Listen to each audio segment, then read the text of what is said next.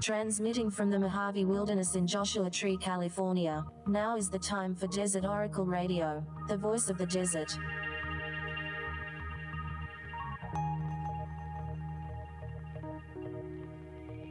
Night has fallen on the desert.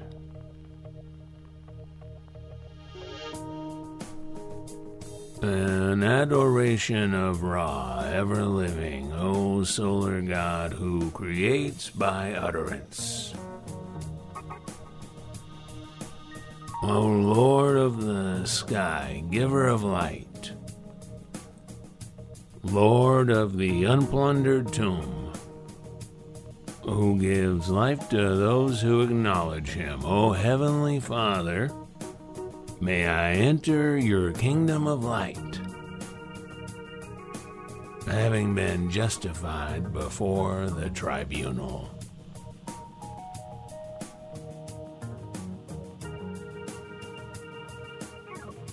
The birds in the trees exalt your name.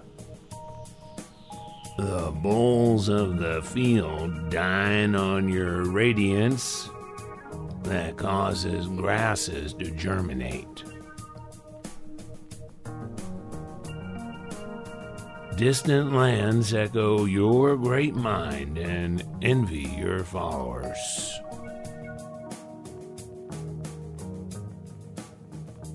O Ra, Lord of light, giver of life and taker of it, cast your light of peace onto this world.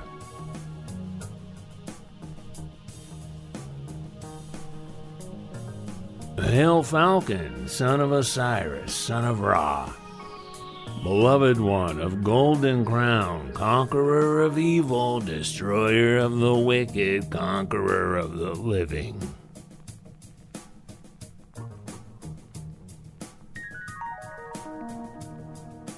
I have come forth,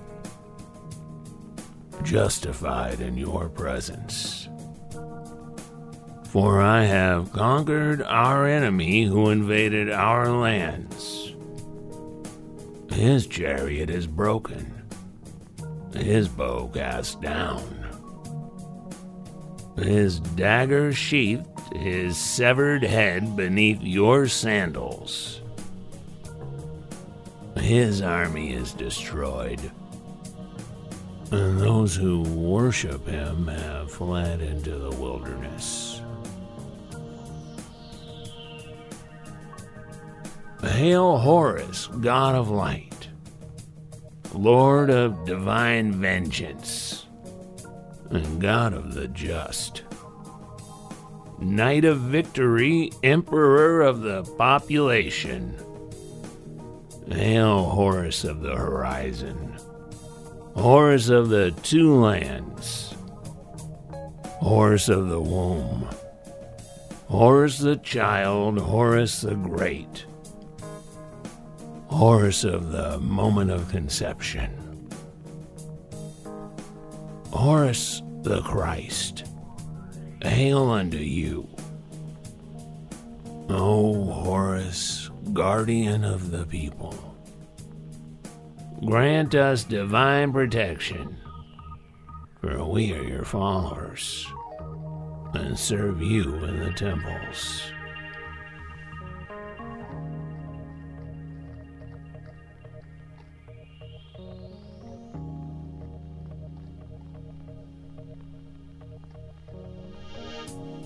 I have given bread to the hungry man, and water to the thirsty, and clothing to the naked person, and a boat to the shipwrecked sailor. I am Horus in glory. I am the Lord of light. I am the victorious one. And I am the heir of endless time. I, even I, am he that knoweth the paths of heaven.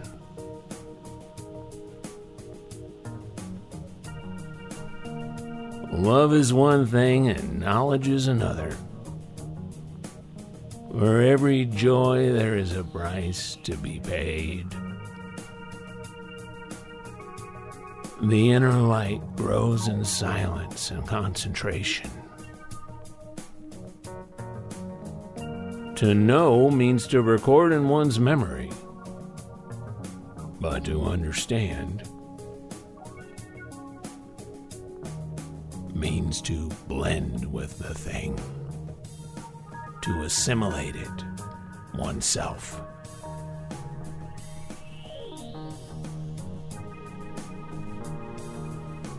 True teaching is not an accumulation of knowledge. It is an awakening of consciousness. Steps on a lifelong path.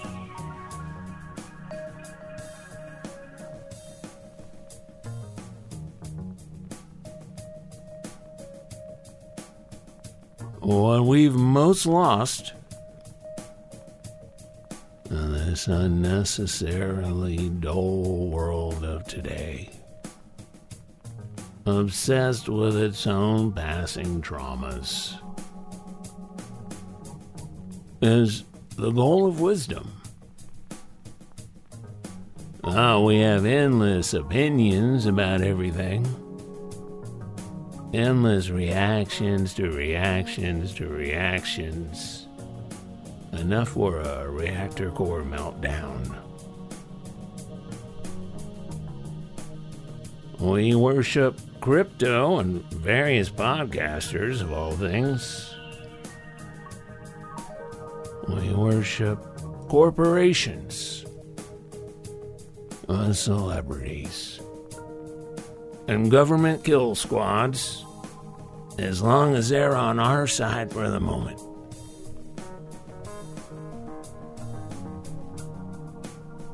We worship institutions created and operated by flawed humans, just like ourselves. We believe having the right likes and dislikes equals having a personality. So we can fit within a social group of real or imagined people.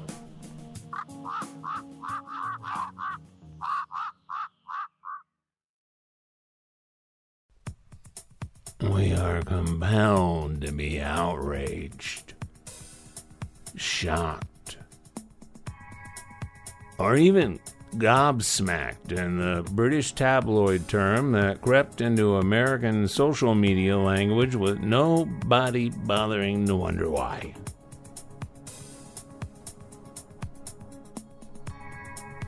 We are either angry about a people's uprising in Portland, Oregon, or a people's uprising in Ottawa, Canada.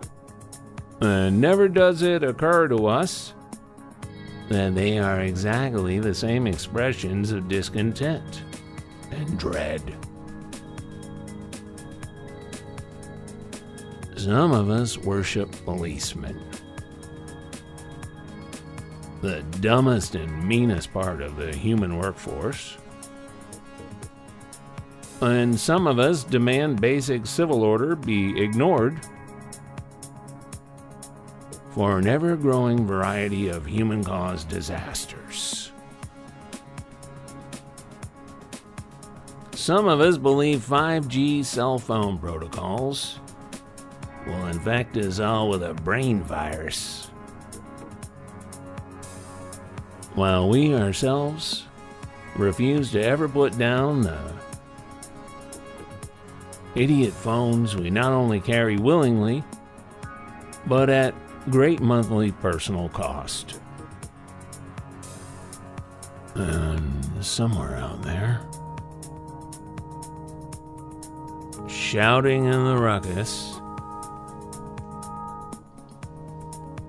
are actual radar scientists pleading with the Congress bribing telecom corporations to please not turn on the 5G towers around the airports, because it's gonna make the planes fall out of the sky. Thich Nhat Hanh, the Buddhist monk from Vietnam, unintentionally spawned a crass, empty-headed global industry and mindfulness, passed on last month after a long and meaningful life. That inevitably, in the stunted minds of mass media employees, was reduced to a few historical photo ops with other great protest leaders. Well, Thich Nhat Hanh spent this lifetime gently and persuasively encouraging people to be more cognizant of where they were and what they were doing, to live consciously in the moment, not in the sense of a hack slogan on a pillow at a Joshua Tree Airbnb, but as a meaningful and instantly available practice for whenever the mind wanders away from whatever's at hand, wanders away instead to whatever we fear or think we desire.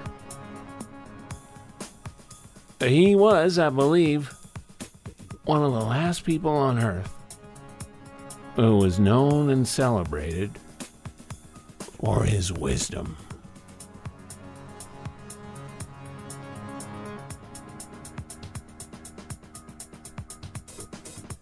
Wisdom is not being the loudest voice regarding whatever momentary outrage, regarding the daily sewage flow of controversy and pointless global maneuvering towards war against both nations and the beautiful side of the spirit of humanity.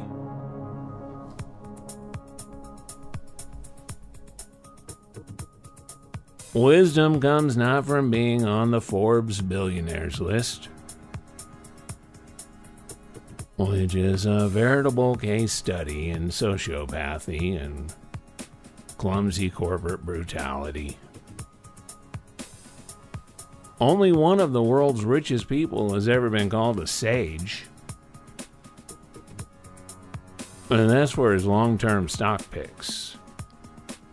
A skill that makes money, but ignores the soul-destroying companies and chains that have infected every part of human existence.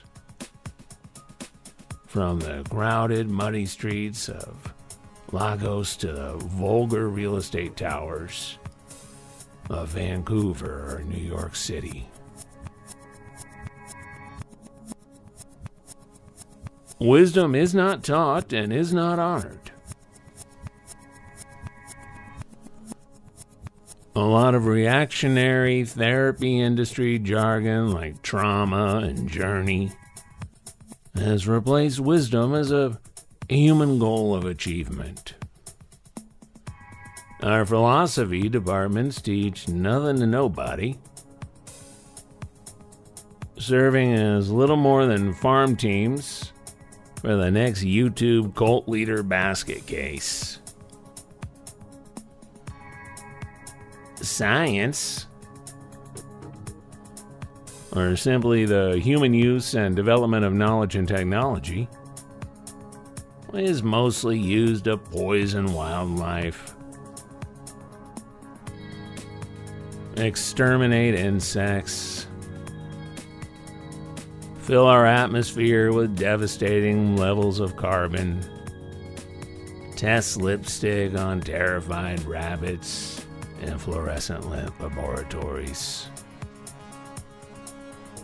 and lock most of the world's population into a dead-end existence of voluntary surveillance, boardroom computed consumer debt, and constant anxiety about a million things that simply don't matter enough to think about. Because who on God's scorched earth in 50 years will know or care about Joe Rogan or Kanye West, or 2 years of face mask rules, during a respiratory disease pandemic. The Beijing Winter Olympics opening ceremony and its humiliated ethnic minorities forced to bow to their destroyer. A temporary shortage of corn syrup and sodium processed foods in the grocery aisles, or whether a tennis player somewhere got a vaccine. No one will care about that. Nobody. At best, these will be footnotes in an exhaustive and exhausting history of the 2020s, with a forward by whatever's left of the brains of Jordan Peterson and maybe Reese Witherspoon, connected to an artificial intelligence text generator. Wisdom doesn't mean you don't know what's going on, that you don't care what's happening. Thich Nhat Hanh left his monastery back home, where he had committed to spend a life in quiet Zen practice, because he was compelled to do something about the vicious and ludicrous war against the Vietnamese people that late Imperial France had shrugged off to the underutilized United States war industry. Roomfuls of smirking American reporters would cackle and shout him down when he attempted to address the people of the United States directly in press conferences in the United States to let them know what was being done to human beings in their name. But that's the common response. The kind of garbage that always gets thrown at somebody who believes religion and philosophy mean something in the real world. Wisdom, we can gather, means knowing when not to bother, when to shut up, when to not have the answer. Wisdom means choosing your battles and generally not choosing to make life a battle. Enough of that comes of its own accord, no matter how relaxed your personal vibe. Wisdom is knowing in your heart that nobody's ever completely wise, that it's only a matter of contrast. Such are the rumors, at least. I've looked for wisdom and rarely found anything that matched the old hype. But whenever anything hints at wisdom, it always hints at the foolish, too, the fool. There's an old roadrunner that shares a piece of land with me out in the desert. And it's alert to everything, never off guard, always on the watch, always on top of it. And yet this roadrunner consistently forgets the difference between an open patio door and a closed one.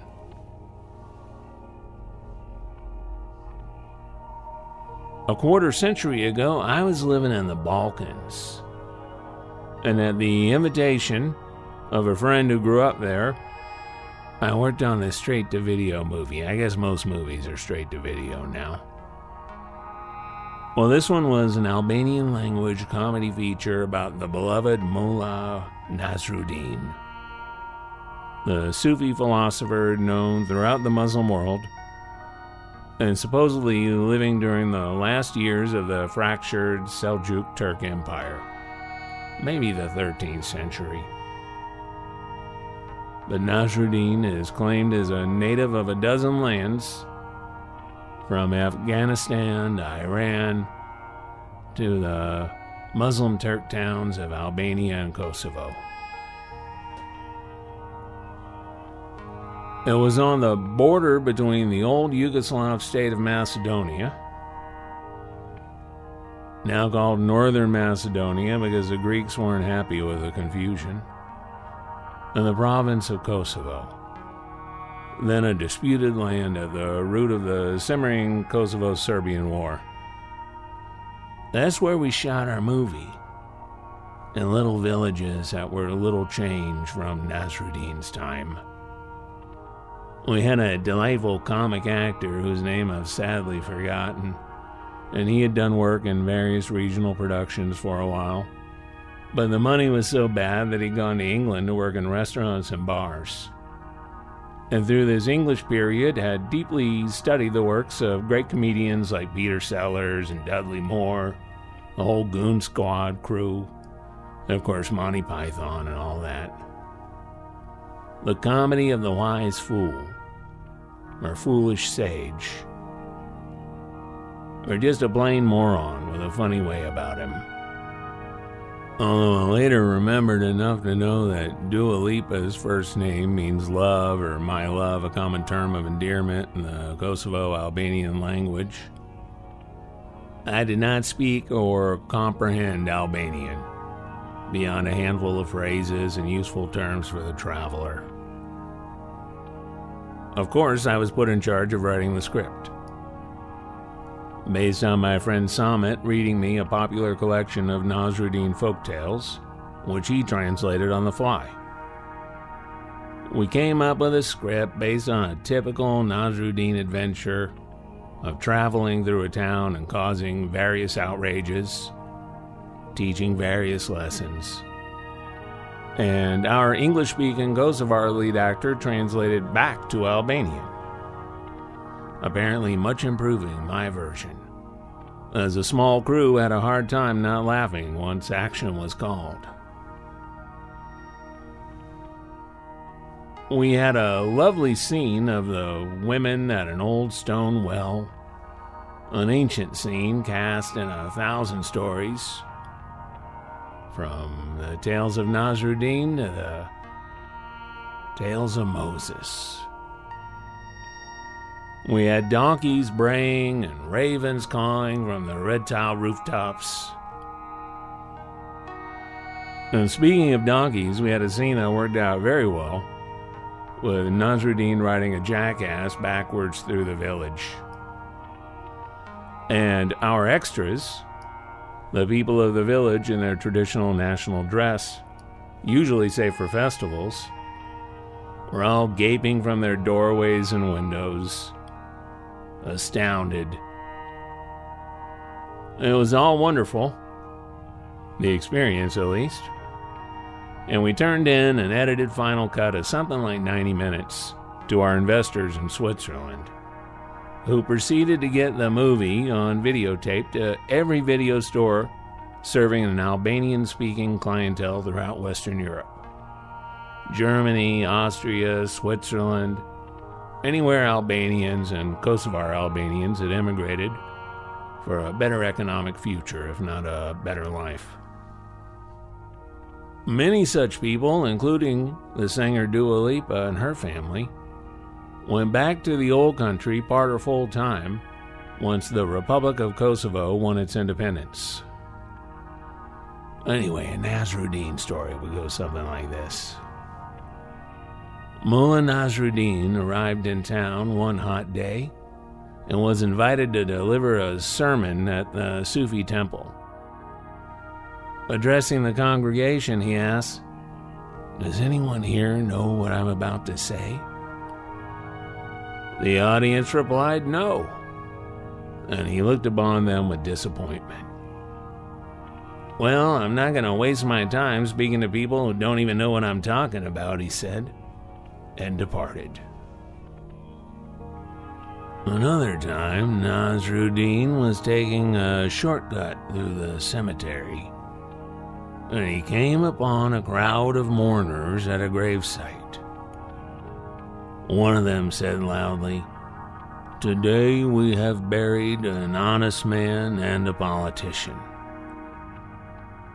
Nasruddin answered them, "I did not know times were so hard that you're burying two people in the same grave."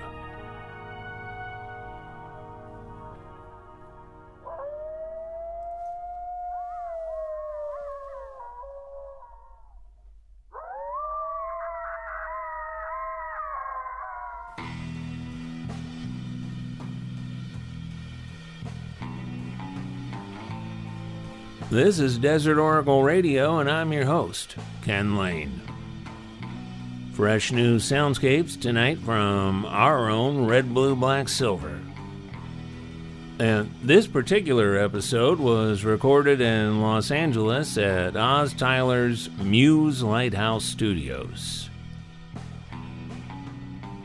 You can enjoy this program on many fine community radio stations, not just in the desert Southwest, but all the way from KCAW, KCAW radio up in Sitka, Alaska, to Black Sheep Radio, WOOL Wool FM, way back east in Vermont.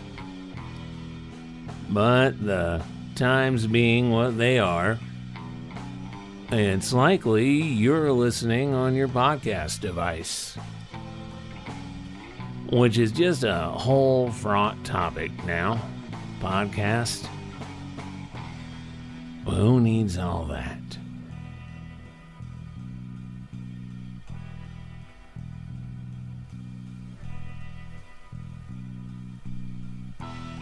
Here at Desert Oracle, we do radio. Listen how you like, and spare us all the trouble that goes with the podcast realm.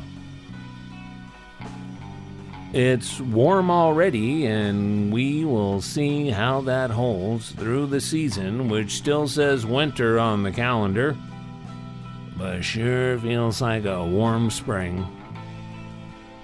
I hope the wildflowers are starting to come up a little wherever you are. I hope you get a chance to spend some time in America's desert wilderness real soon, even if not real often. Hey, and listen to this. Our Desert Oracle Volume 1 paperback is on the SoCal bestsellers list for the second week in a row. If you haven't got a copy for yourself, stop by your neighborhood bookseller and pick up one or two.